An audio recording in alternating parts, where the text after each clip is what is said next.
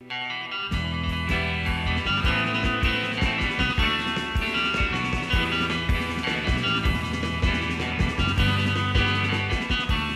to Embargoed, a podcast featuring intelligent talk about sanctions, export controls, and all things international trade for trade nerds and normal human beings alike. I am one of your hosts, Brian Fleming. I am here, as always, with my trusted colleague, friend, and co-host, Mr. Timothy O'Toole.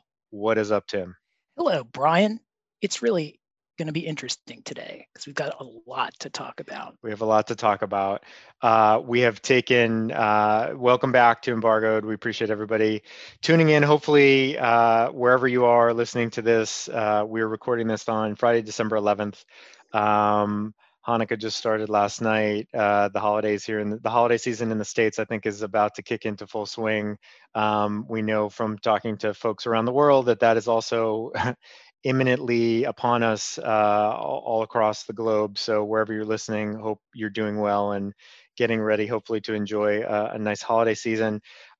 We are, let us dispense with the normal preliminary matters. So again, as always, we're not giving legal advice. We're not discussing any confidential information. We are just here to two humble podcast co-hosts giving our own opinions on a variety of topics that we spend way too much time thinking about day in and day out.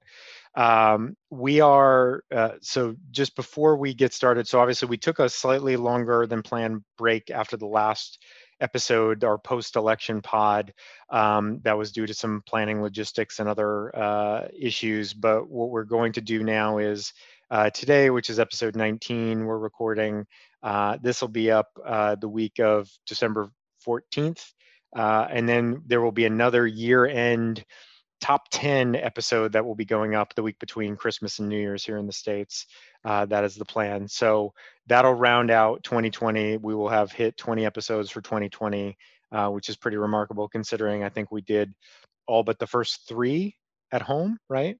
How many did we do in the studio? We did 3 in the studio and all the rest of them have been at home. It's been amazing because when we did them in the studio and we were, I think probably, I know that I was intimidated by the idea of actually having to record these remotely. And then all of a sudden we didn't have any choice. And now I'm not sure I would even know how to find the studio anymore.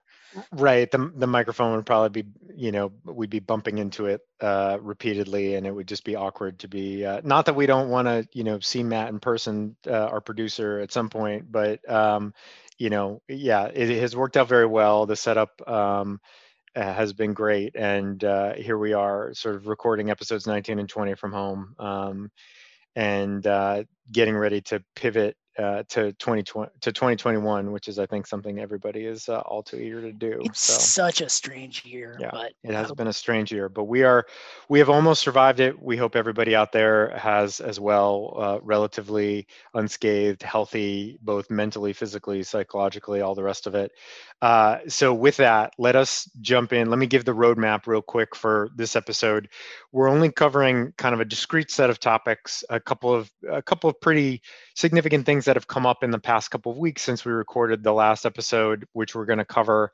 And then, as we said, we're going to reserve a lot for the final episode of the year, where we're going to kind of recap and do a top 10 for the year. So today, what we're going to cover is as follows. We're going to start with the new executive order focused on securities investments in Communist Chinese military companies that just was released, was issued about a week after I think we recorded our last episode.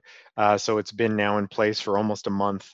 We're going to start with that. We're then going to talk about one of our favorite topics that has been occupying Tim and I both quite a bit for the last couple of weeks, which is we're calling it the Phantom Military End User List because it exists, but it doesn't exist. And so we'll talk about that a bit more. It's a phantom. From our friends at BIS. And then we will end the last main section of the pod. We'll ask the very deep existential question, what's up with TikTok? And maybe we should make a TikTok so that we can We sh- do we that sh- segment, or we could turn that segment into a TikTok. That's a great call. We could really, not that our listenership, our viewership has been steadily growing. We're happy to say, but we could really amplify if we could go viral on TikTok talking about TikTok. The kids like the sanctions. The youth, as they say, are very into the sanctions. So we'll end with that, and then in the lightning round, we're going to talk about the recent assassination of Iran's top nuclear scientist and what the implications of that may be for the Biden administration and plans to potentially re-engage on the JCPOA. And then we're going to look at a couple of just earlier this week, a few sanctions designations targeted at China, specifically aimed at activities relating to Hong Kong and North Korea, and just sort of reflect on that briefly. So that's going to be the episode. So 3 main topics, 2 lightning round topics, and then we will call that a wrap, and we will move into our year-end pod. So anything else before we kick off, Tim, or are we ready to roll? I think we're ready to roll on this. My only observation as you walked through the roadmap is that this is an almost entirely China episode, which is shockingly, yes, yep. Shockingly. It would not be embargoed in 2020 if we weren't spending most of our time talking about China. So with that, let's go ahead and get started. So item number 1, which is, as I said, it's Executive Order 13959, which relates to securities investments in Chinese, communist Chinese military companies. So this was issued on November 12. And this was sort of this has been sort of the rumors swirling around this had been going now for a couple months. I think we may have alluded to this at some point in the past. Obviously, we also spent some time talking about Ant Financial and whether Ant was going to be subject to some kind of a prohibition along these lines. But this executive order was issued again just a week after the election, essentially 10 days after the election. And this is, I think, so we're not gonna sort of recite all of the provisions here, but essentially, for those who are unfamiliar, what this does is it prohibits U.S. persons from trading or transacting in publicly traded securities or derivatives or securities that are derivative thereof of listed communist Chinese military companies. And there is an annex attached to the executive order which lays out the initial list. It is the same list as what was published by the Department of Defense earlier this year relating to the same topic, identifying Chinese, communist Chinese military companies. So that is the starting point, as that list essentially has just been absorbed into this executive order for initial purposes. In the future, it is contemplated that Secretary of Defense and more likely the Secretary of Treasury will be identifying additional companies, communist Chinese military companies that would be also subject to these same restrictions.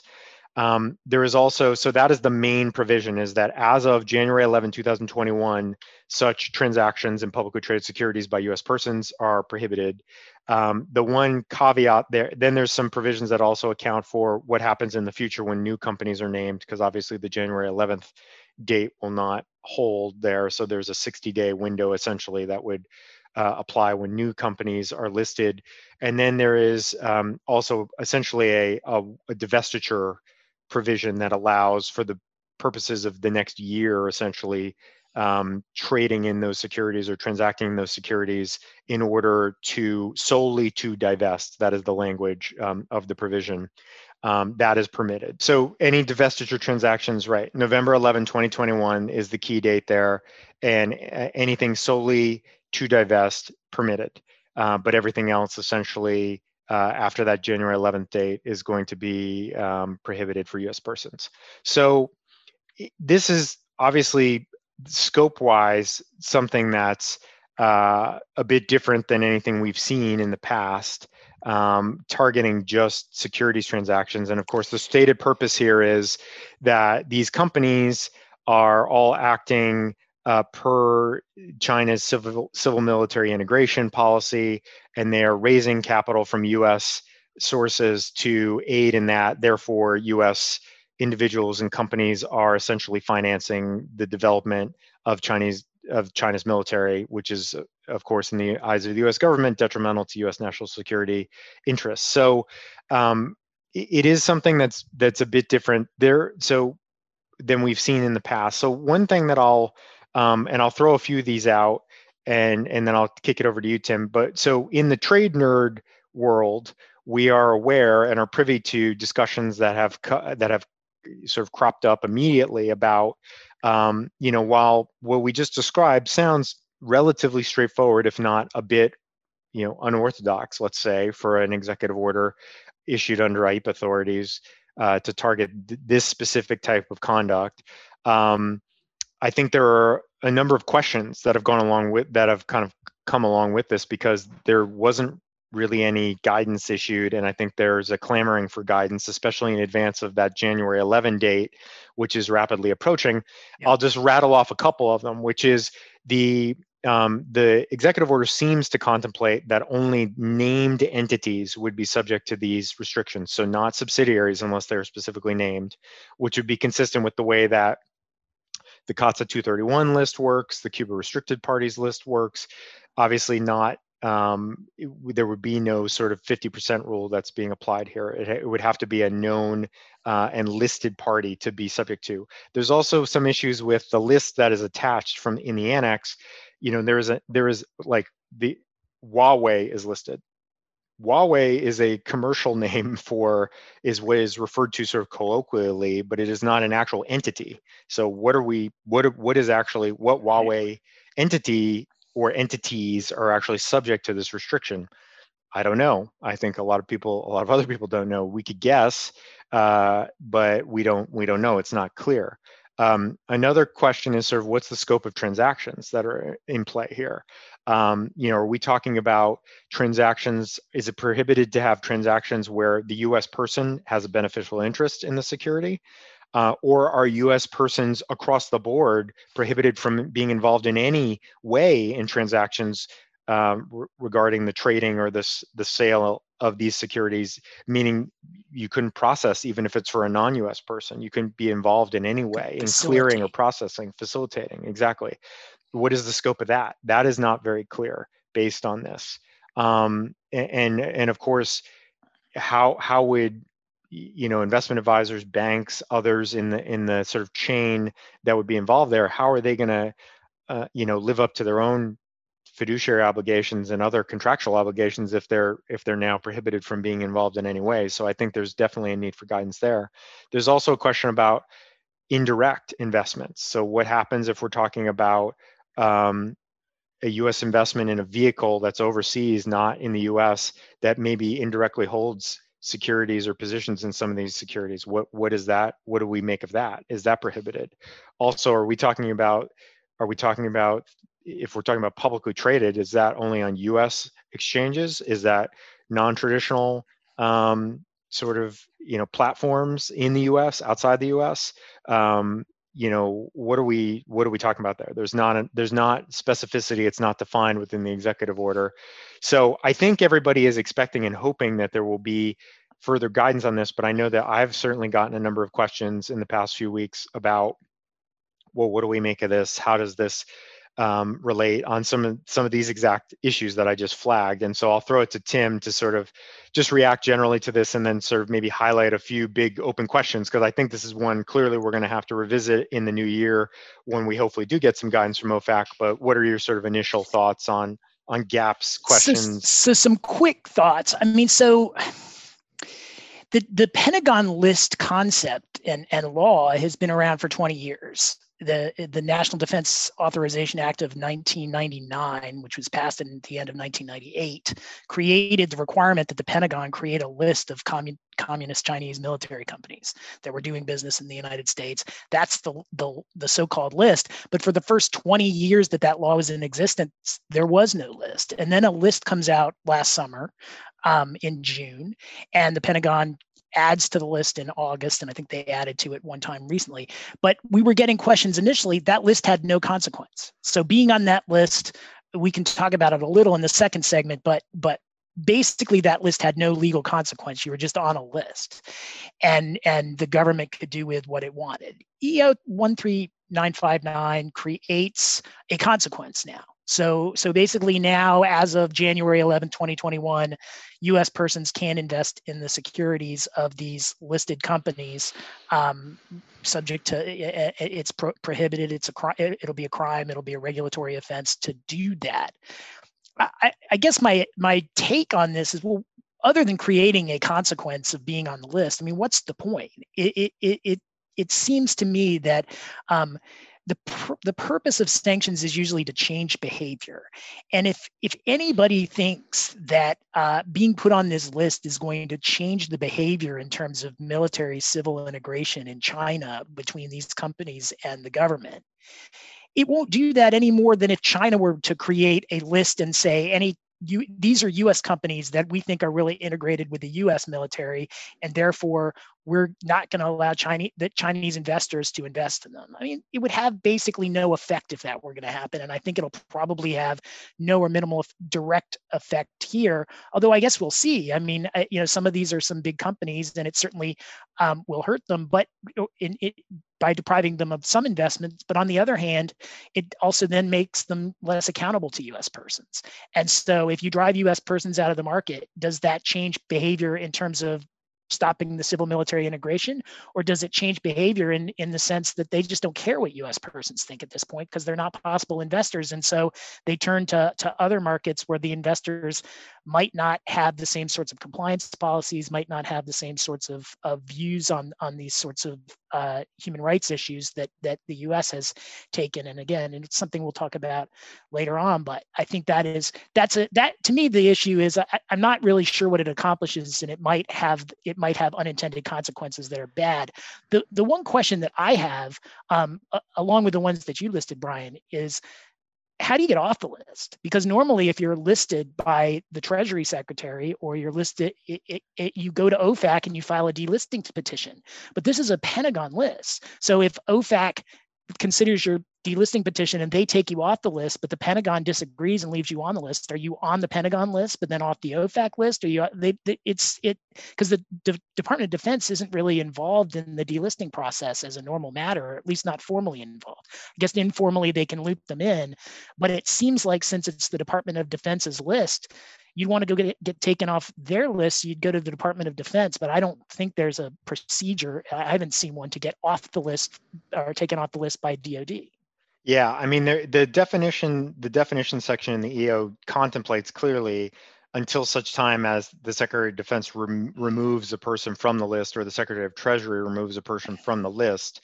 But I take your point that unlike, the sort of normal SDN, removal process, what is the process here in particular when we're talking about two agencies that might have conflicting views and have their own agendas in terms of how to judge whether someone stays on or stays off. I would think as a practical matter, and until this gets pushed or somebody challenges it or tries to actually pursue this, it'll be a bit of a muddle here in terms of how you would best proceed. I think it's a very good point. And then I would also add to the couple points you just raised, and in terms of what is the impact here, I would be very curious to know what, and I haven't seen, and if it's out there, I would certainly be interested in seeing, any hard data to suggest what the actual percentage of U.S. investment in the securities of any of these companies is at this point. I can imagine in some cases could be substantial. In others, I would think it would be almost zero. Right. But I mean, that's just an educated guess. But I would, to your point about what is the real consequence here, I think that's not really a changing behavior on behalf of these listed companies. That's a change. Obviously, the change in behavior is going to have to come from the investment community in the U.S. But what does that really mean? And how is this just sort of is it more symbolic than anything? We talk about this a lot. Like, is this just a big, grand, symbolic move on the part of this administration on the way out the door to sort of do something that, they can sort of claim is another sort of big blow against China? Or is there more to it than that? How much is this really going to impact anything? One thing I would say, sort of my last thought on this, is to the points that I raised earlier about some of the ambiguities, certainly as to what the reach of this is and how much U.S. persons can or cannot be involved in transactions, what those transactions are, et cetera, even when they are not sort of the direct beneficiary, let's say, of the ownership interest in the securities. I assume, as we often assume, that part of the goal here, part of the object here on behalf of this EO and the folks who are going to be administering it, is to basically create strategic ambiguity where there will now be a big snarl around any kind of trading in securities or derivatives relating to any of these companies anywhere around the world, sort of rightfully or wrongly. And even if we get a set of FAQs from OFAC that clears up some of these issues, which I suspect we will in the next month or so, it's not going to clear up all these issues. And as a matter of various entities' own risk tolerance and de-risking, it may not matter because they may see these companies on a list and then say, well, we don't want to have anything to do with this because we want to steer well clear of any potential regulatory or legal risk in the US. And so thank you, we're not going to be part of this anymore. We're just dropping this altogether. So I assume that is a big part of this. That is never going to be articulated necessarily, but I assume that at the end of the day is probably a big objective here. Yeah, I mean, I'm already getting a lot of questions from clients who deal with parties on this list, and they are at least presumptively treating this as an SDN list. So essentially, now they then get some legal advice that explains to them what this list really does. But I think that for a lot of people out there, this list is confusing because it is so different than anything that OFAC has really done in the past. And when you have a list with OFAC, for the most part, U.S. companies assume if they're on the list, we can't deal with them. It's blocking. Yeah, we're talking about blocking sanctions. Yeah, and not the case here. So, right, I think in that way, that's a good analogy. And I think also similar to what we see with companies that go on the entity list, where immediately, especially companies that are based outside the U.S., may have the misimpression that they can no longer deal with them or that U.S. authorities are going to come after them no matter what kind of business they're doing with them, and the sort of specificity of the restrictions relating just to items subject to U.S., subject to the AR and subject to U.S. export controls have to be explained. I think here that's similar, is that the scope here is intended, it seems on its face, to be relatively narrow, but I think we know in practice it's going to have a broader effect than that. So with that, I think that's actually a good transition to item number 2, which does talk now about another list, and another list that, again, may or may not actually exist or come into existence. So with that, let me turn it over to Tim. Thank you, Brian. And let's kind of revisit. We've talked about this change a bit, but I think you have to understand kind of the backdrop in order to understand this phantom MEU list. So back in June, in another China-related trade action, the administration and specifically the Commerce Department amended one provision of the export administration regulations that deals with exports to military end users or for military end uses in China, Russia, and Venezuela. That's 15 CFR 744.21 for those of you scoring at home. So by the amendment did a number of things, but the main change from a trade perspective was that it created a licensing requirement for lots of U.S. origin goods to be sent to Chinese military end users. That was not previously part of the export regulations. So now if you are going to send goods from the United States, export to a Chinese military end user, you need a license, and there's a presumption that the license will be denied. Well, who's a Chinese military end user? Army, Navy, Air Force, Marines. Those are pretty obvious. But what happens when you have an entity whose forms and functions include some military end uses, but they're like research universities, so maybe they do some military research, and given the civilian military integration, that is potentially a lot of China. And so we've talked on the show about that in a number of other episodes about the ambiguity that created, and the Commerce Department apparently agreed. They did a bunch of guidance on this. They FAQs, 14 FAQs, maybe I think there were more FAQs that came out. There's a lot of FAQs trying to explain how you determine whether or not a company in China is within the scope of a military end user. And one tool that people were using was this Pentagon list. And as I said, it had no direct consequences, but if you're on a list prepared by the US Department of Defense that says these companies are affiliated with the Chinese military, a lot of people thought, well, that's probably a red flag that this is a Chinese military end user, although we've received conflicting word from the Commerce Department about whether that was the case. And so still just lots of chaos as to who a Chinese military end user was. And so recently, November 22nd, a story comes out in Reuters saying that the Trump administration was preparing a list of Chinese military end users. And that makes some sense because it is very hard to tell. And particularly if they're on the list, then you presume that they are a military end user. And if they're not on the list, they probably aren't one. Seems like a relatively reasonable approach to take. And the story indicated that the list was going to be coming out soon, that they were finalizing this list. And then no list has come. So it's November 22nd when this story comes out. It's December 10th now. And the report was that Reuters had exclusively gained a copy of the Federal Register notice that was going to describe this change. You and I have seen that notice now, but it's not a notice. And so apparently what happened was that someone from the administration leaked a copy of this as though it's a done deal to Reuters, but it's not apparently a done deal. And the list hasn't been fully vetted. One of the stories quotes Kevin Wolf, who was in the previous administration in the Commerce Department, as saying that it's been vetted by an advisory group, but it's not final yet.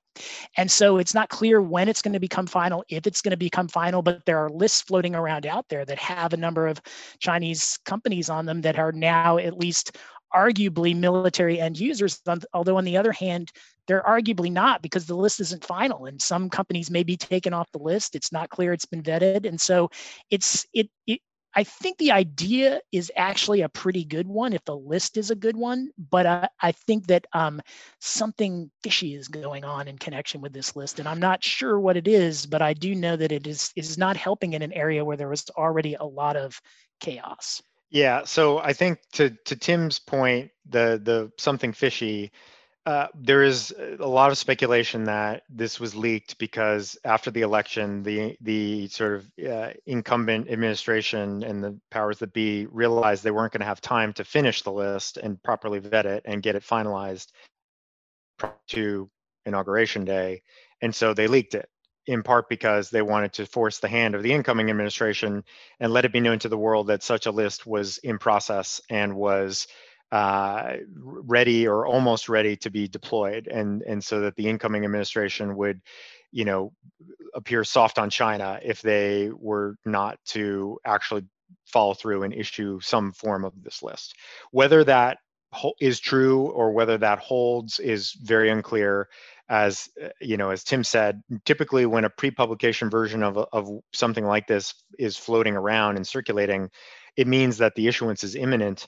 That does not appear to be the case at the moment. It has been now a couple of weeks, more than a couple of weeks since this sort of surfaced, and since Tim and I have seen this list or version of this list, and so yeah, it's a big question mark.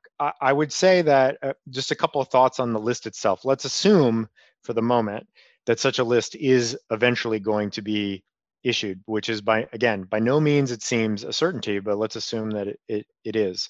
To Tim's point, there has been a lot of uncertainty. We have dealt with a number of issues, on behalf of clients over the last 6 months since the new MEU rules went into place in June, where it has been very tricky to determine whether or not sort of a non-traditional kind of other military end user is at the other end of a transaction when you have covered items under Supplement 2 that are going to someplace in China. Is it or is it not a military end user? That is a vexing question that a lot of people have. It's very hard. It's very hard and it's very unclear. And I think Commerce understands that, and we've had discussions with them. Many trade nerd colleagues have had discussions with them on these. We've submitted license applications, we've sought guidance, all the rest of it. So on the one hand, to the extent that they can provide some certainty by putting together a list that would be, it's kind of a junior version, a junior varsity version of the entity list in some ways. It's the, we have been referring to it as, again, the phantom MEU list, just among ourselves.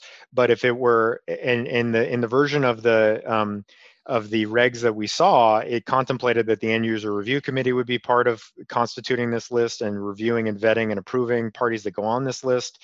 So this would, clearly what is contemplated is a fairly formal process where companies would have to be sort of nominated and put up for inclusion on the list, and then they would be vetted and added after due consideration by the ERC.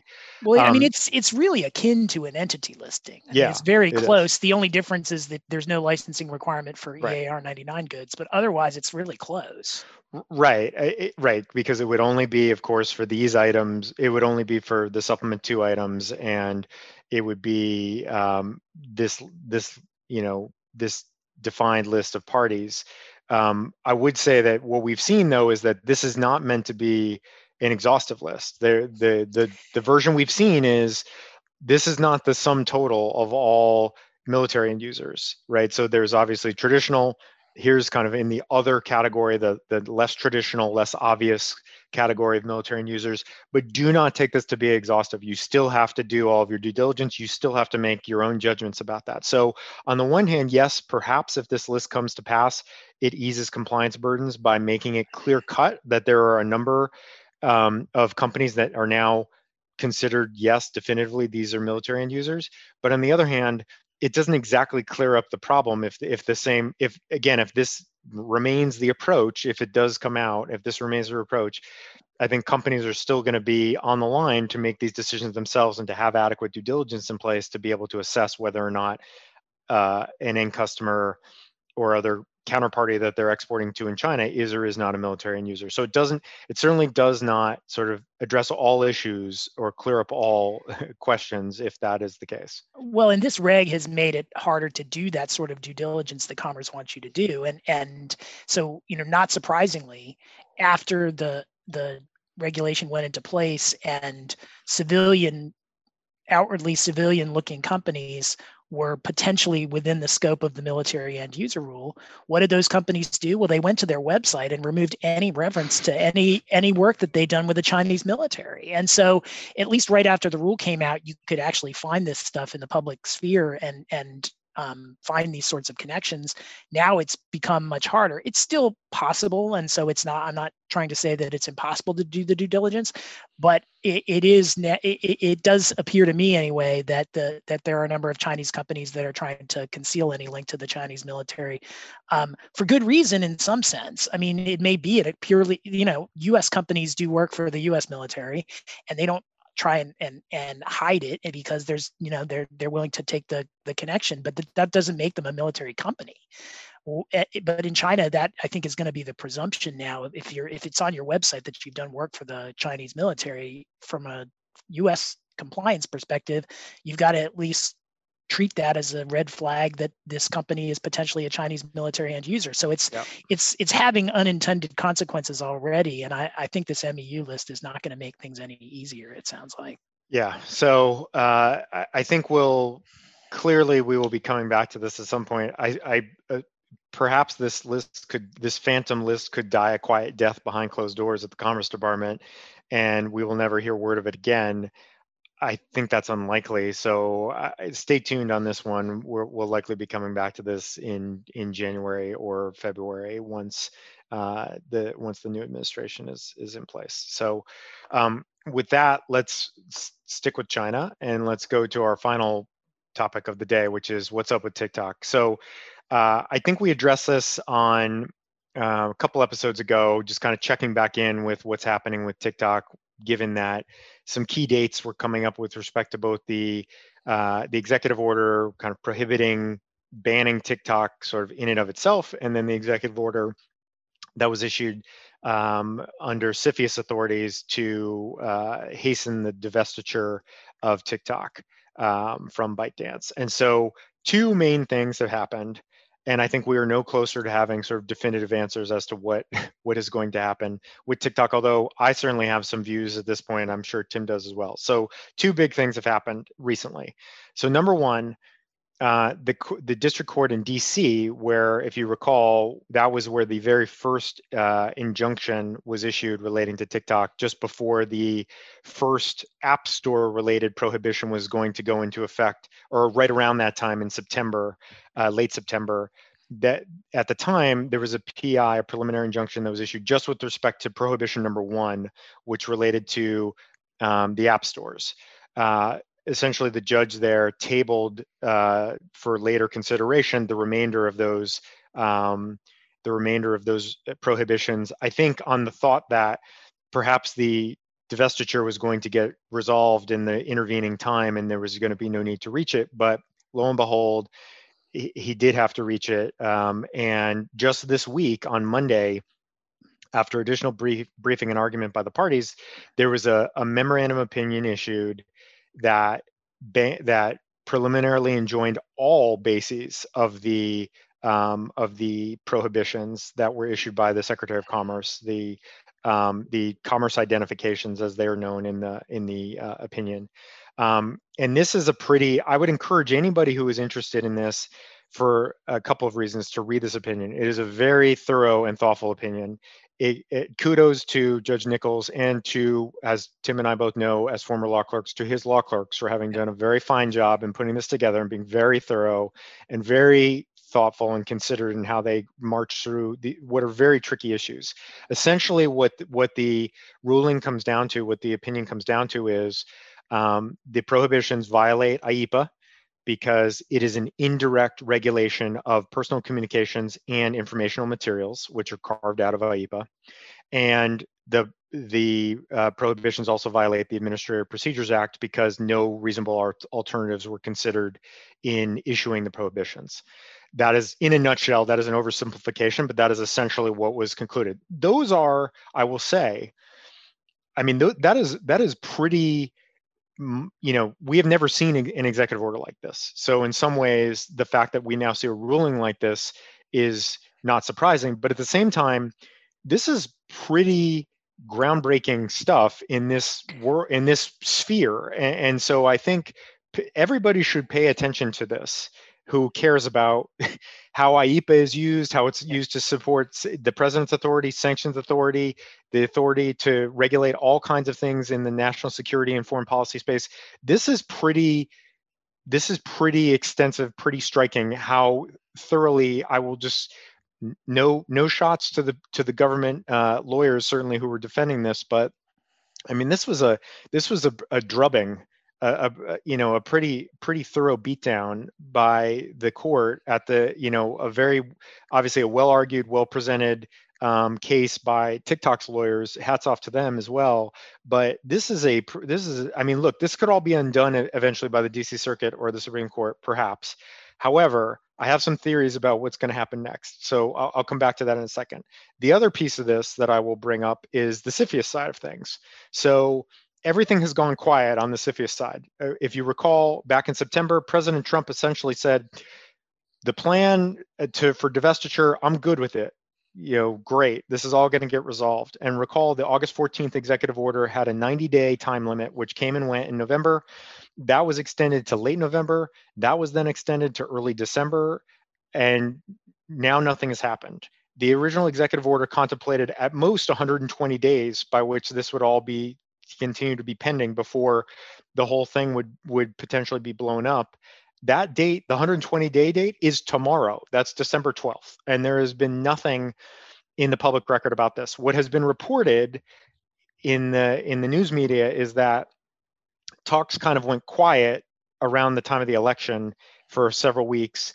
And then, and this has also come out in some of the court filings, is that there was just no response from Treasury and the other authorities at CFIUS. And then in recent weeks, apparently talks have resumed. And so the same contingent that was involved earlier, Oracle, Walmart, and the private equity firms in the US, ByteDance on the other side, and some other investors on the Chinese side have all been re-engaged to try to resolve these issues, which presumably relate to, again, the data security, data privacy issues of US users, and how much stake ByteDance is going to retain in whatever this reconstituted, reconfigured, realigned entity is. I think those clearly are the two issues.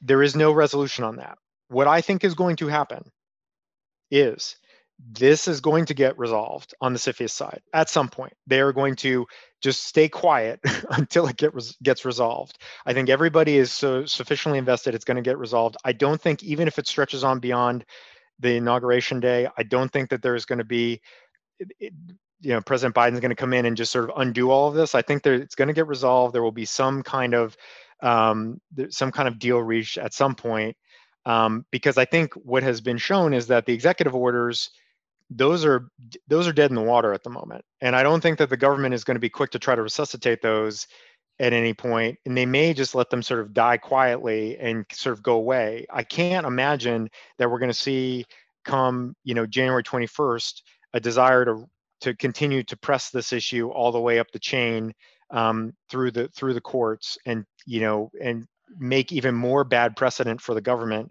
in this regard. I just don't see that. That just doesn't make any sense to me. So I think that the court actions, while they will continue to kind of chug along in due course, because they have to in some respect, with respect to appeals and other things, I think at the end of the day, those are on the TikTok ByteDance side of things, they will all kind of die quietly and go away, and the CFIUS side of things will ultimately be the resolution of this. That is educated speculation, because there is very little being said about this right now on the public record, but that is my best guess. So Tim, I throw it to you about your thoughts on all of this. Yeah, I mean, let me start by agreeing with you about that. I thought Judge Nichols, who is a Trump appointee, did a really nice job assessing the permissibility under the APA and under IEPA of the executive order that directed the Commerce Department to go prohibit certain transactions related to ByteDance.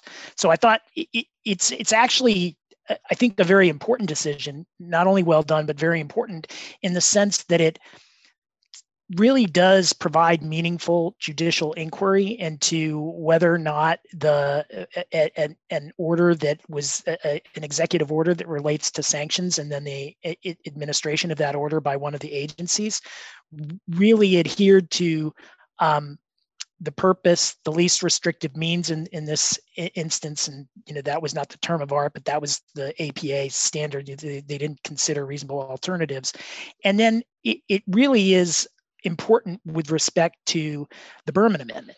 I mean, it breathes life into the Berman Amendment that OFAC had kind of not thought was there, and really reads the Berman Amendment, I think, as it was written. It does a nice job of textual analysis, and it doesn't defer to the Commerce Department's or the Treasury Department's interpretation of the Berman Amendment, because as the judge pointed out, all they did was basically cut and paste the statute, but then wanted to come in and say, but that's our regulation and we should get deference in how we construe our own regulation. And it's like, well, you can't just cut and paste the statute, then read your work and tell me that I should defer to you on your own work. Like, I can read the statute too, and we'll discuss together what it means. I'm not going to defer to you and just basically let you guys decide what the statute means because you were able to cut and paste it and put it into the Federal Register, which I thought was absolutely right. I do think this litigation is not going anywhere, in my view. I mean, the SG has to weigh in on an appeal.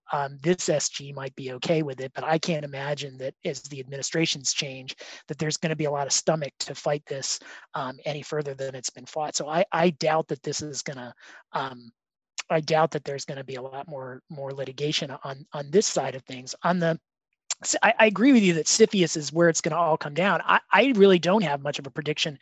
I could see a scenario where, they keep talking and they come to a deal. I do think that, given how the election played out, that ByteDance and TikTok have a pretty strong incentive to delay and hope that if they stretch it into a Biden administration, they might get a different audience. So I do think that is kind of the leverage that will prevent a deal. But on the other hand, they might be able to get a good deal from the Trump administration as the clock is running out, and so they might decide that now is the time to do that. I think there is. I didn't check this out before we started recording, but my recollection is that there was a DC Circuit administrative case challenging the CFIUS action as well that I think is still pending. So that is another potential roadblock. We talked about that. Yeah, we talked about that the last time, and that was essentially filed. My understanding, and I haven't looked at the briefs in that in a while, but my understanding was that was filed in advance of the 90-day deadline as sort of a placeholder in the event that there was the prohibition was sort of tried to be effectuated immediately. So I don't believe that there's been. I haven't checked it, but I don't think there's been much movement on that. I think it was just sort of parked for the time being. But the lawsuit looked real to me in the sense that basically, if you go back and you look at the CFIUS executive order and the CFIUS findings, you had essentially an investment by ByteDance in Musical.ly, but then a CFIUS determination that really went to TikTok, and the disconnect was the challenge, and that struck me as a potentially viable legal theory. And so it's not like ByteDance doesn't have some leverage to not do the CFIUS, to not agree to anything that the government suggests on the CFIUS ground, because they're fighting it in court. President Biden might not agree with President Trump as to the right solution here from a CFIUS perspective. And so there is a lot of incentive to stall and maybe get a better audience or maybe win this in court. But on the other hand, they did have a deal, and it may be that if that's a deal ByteDance can live with, it would rather take the known deal that it's okay with rather than kick this off into the unknown and maybe do worse. Yeah, I think timing is a huge black box. I have no idea what kind of timing we're looking at. I agree with you that I think even if there's maybe not a prospect of early in the Biden administration that he or his cabinet would come in and say, okay, we're going to just we take it all back. It's fine. Right. Like, we're going to walk away. That's not going to happen. But you're right that maybe a friendlier or slightly different view on what the right outcome here would be. TikTok and ByteDance certainly could, I think, be counting on that to some degree. But that being said, this has been so long in the making that I just don't know if they're close now, or if the government is going to continue to insist that they're going to impose, and the order, then we're going to be in a different position. You're right that the DC Circuit litigation does kind of give them a little bit of a backstop, perhaps, or assurance that perhaps it couldn't go into effect immediately, but it still complicates things considerably. So again, I didn't really think that 5 months ago or 4 months ago, when we first started talking about this sort of in earnest, that we'd necessarily be here at the end of the year still talking about it, but lo and behold, we are. And we'll just have to wait and see, and keep checking the App Store to make sure that TikTok is still available for your updates, so you can get all your favorite videos. But we'll just wait and see. We'll wait and see, as with everything else. So with that, let's close down. That's sort of the main portion of the program. We're going to just hit 2 topics pretty quickly here and then wrap up. So let me throw it to Tim to talk a little bit more about Iran. So we're pivoting from China for at least one segment and talking to start the lightning round, and then we'll go back to China to end. Well, the way I see them, the two as related, and this is not an unusual phenomenon when the president's transition, and particularly when a new president is coming in of a different party, as is happening here, it is pretty common that the outgoing administration will do all sorts of last minute things to try and get their policy, lock their policy down as best they possibly can. There's even a term for it, midnight regulations, and it actually dates all the way back to Marbury versus Madison, where there were a bunch of midnight appointments, one of which was at issue in Marbury versus Madison by President Adams the first time that a president went out of office and a new president came in from a different party. So it's not a new phenomenon. But in both China that we've been talking about, all of the things that we've been talking about with respect to China, and in Iran, there is an attempt going on by the Trump administration to lock in its sanctions policies. In China, we've talked about all of the things that they were doing in the regulatory realm. Here, it's a little bit different. So President Biden, or President-elect Biden, ran part of his trade platform was that he was going to re-enter the nuclear deal if he became president. And as we've talked about in other shows, the roadblock to that is that after President Trump pulled the United States out of the deal, Iran complied with its nuclear obligations for a while, but it is now pretty far out of compliance with its nuclear obligations. So it needs to come back into compliance. That's President-elect Biden's policy, is that if Iran comes back into compliance, the U.S. will rejoin the deal. And President Trump obviously knows that, and the Israelis, who have been very opposed to the nuclear deal, know that. And the Trump administration has been taking all sorts of actions to make it harder and harder for a President-elect Biden to re-enter the nuclear deal. And in the midst of that, there was, at the end of November, there was an assassination of the person who was apparently known as the father of Iran's nuclear program. His name is Mohsen Fakhrizadeh, and I apologize if I'm not getting that pronunciation correct. But he was assassinated. Not clear by whom. No one has claimed responsibility, but the Israelis are suspected and have not denied responsibility. And the reporting on this talked about it, and I think someone was quoted, might even been a former national security advisor, saying that this, in fact, was really an assassination attempt on the nuclear deal. And that's what it has the makings of, is that the killing was carried out to try and poison the well so badly that the nuclear deal could never go back into place. And one of the things that, at least in the reporting that I saw, commented on the comments on this, were that Iran has actually not really escalated, at least not to this point, because it can read the statements of President-elect Biden and his national security team just as easily as we can. And apparently, at least the current government in Iran seems to understand that if they respond to this by walking away, they'll be doing exactly what the assassination was designed to produce. And so far, things seem to be have not knocked too far off track. But there is another factor there that I'm sure that all of the parties are considering, and that is Iran has an election coming up in June. And the nuclear deal was controversial here. It was also controversial within the Iranian government as well. And so you had, at least it's reported, that you had kind of a dispute between the hardliners who thought that no deal with the United States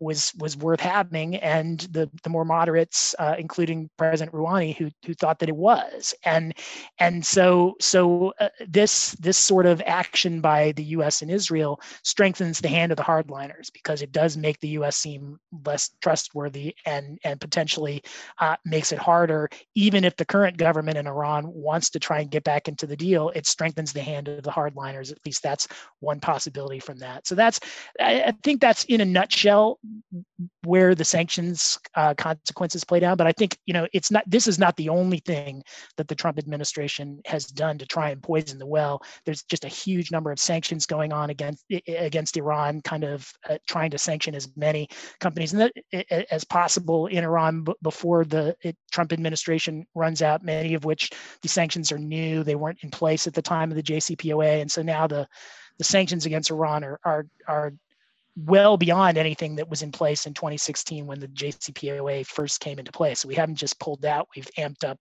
maximum pressure on Iran in a way that goes well beyond the nuclear deal. And I think this is one aspect of this. And this one, unlike the assassination that we were talking about, I think on the first episode or second episode a year ago, of the head of the Revolutionary Guard, that was targeted at the region generally. This is really targeted at the JCPOA, and I have seen quotes that said that they were the intended target of this assassination, that it was the agreement. Yeah, I don't have too much more to add to that. Just agree with everything Tim said. I think how this reverberates in terms of internal Iranian politics and what impact it may or may not have in terms of the upcoming election is probably the critical factor here, quite frankly. And to be clear, the U.S. obviously has not taken credit for this, it's not even really assumed that they were behind this directly, at least. But if, Israel was, I think the thought is, or the sort of conventional wisdom in the intelligence community is that they probably did that with coordination / the blessing of the U.S. to some degree. And so, everybody on this side, the Iran hardliners in the U.S. were kind of quick to applaud this, and I think that's just another kind of stick in the eye of the deal and of those in Iran who supported the deal. So how it shakes out will be, it will be some number of months before we really know. The other thing I would add is, we have just over a month left before the official changeover to the Biden administration. Reports are coming out that, President Trump has largely decided he's just kind of leaving Iran alone for his own purposes at this point, and has more or less abdicated responsibility of Iran to Secretary Pompeo. In fact, I saw a quote that reported something along the lines that he directed the secretary that he could do whatever he wanted with Iran, short of starting World War III. So we have no idea what is coming in the next month, and I think nobody should discount the fact that there could be a lot more, sort of incendiary actions that may get taken that are directly tied to the U.S. So we will see, and at the end of this, we'll see where that all leaves us. But I think for now, this is just another data point in the murky future of the U.S. Potentially reengaging on the JCPOA. So with that, let's pivot back to China, and just want to touch very briefly on a couple of designations or a couple of sort of tranches of designations that just came out earlier this week. So in the past few days. So earlier this week, there was a series of designations that came from OFAC that were targeted toward Hong Kong and issued under the Hong Kong executive order that were relating to, as it was reported, it was relating to the disqualification of opposition members of the legislature in Hong Kong, and who were essentially disqualified. And then there was apparently mass resignations that kind of came along with that. So this is sort of another signal that the pro-China aspects are sort of overwhelming any sort of dissenting voices in Hong Kong's government. And so there were a number of, I think there were 13 or 14 Chinese officials that were added to the SDN list as a result in connection with that action. Sort of close on the heels of that, within a few days, there was also unrelated. There was also some designations, several entities and several vessels that were added relating to exports of coal from North Korea, which as anybody who follows this knows is a very important export and revenue source for the North Korean regime. And China was in particular called out in the press release that was issued by the Treasury Department relating to that action. So I think the main point I want to make, or the main thought I want to lob over to you, Tim, is, we talked a lot throughout the year about whether the sanctions tool, frankly, is being overused, and whether it's being used in a sort of sufficiently strategic manner to have the intended consequences that the policymakers here in the U.S. might have in mind.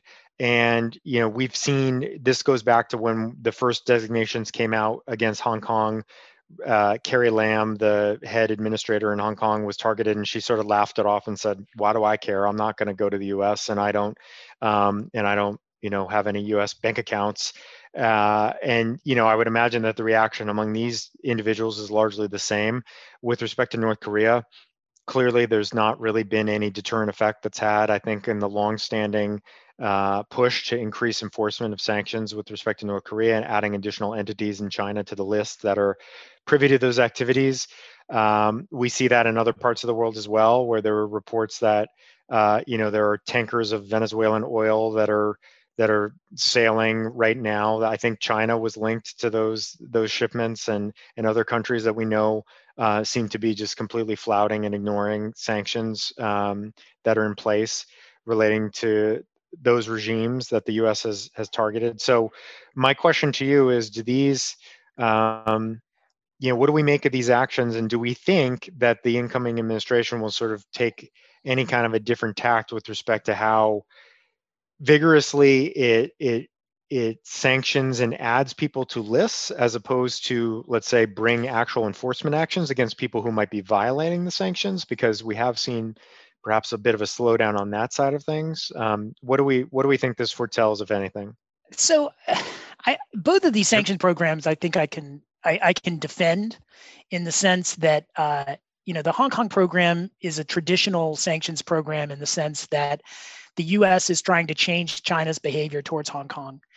They feel like China is going back on the one country, two systems agreement years and years before it was due to expire.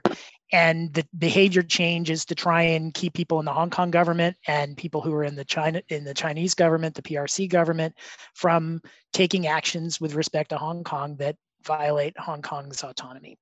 And they've had some effect. I mean, I saw a story a couple of weeks ago from where Carrie Lam was interviewed and said that she now has to keep piles of cash at home and she's unable to open a bank account anywhere. Now, she was kind of trying to brush it off and suggest that it's no big deal because she has piles of cash at home and the government's now paying her salary in cash. But boy, I'm guessing that if all things being equal, she'd prefer not to have big piles of cash at home. I hope she has some security at her house now that she's announced that in the paper.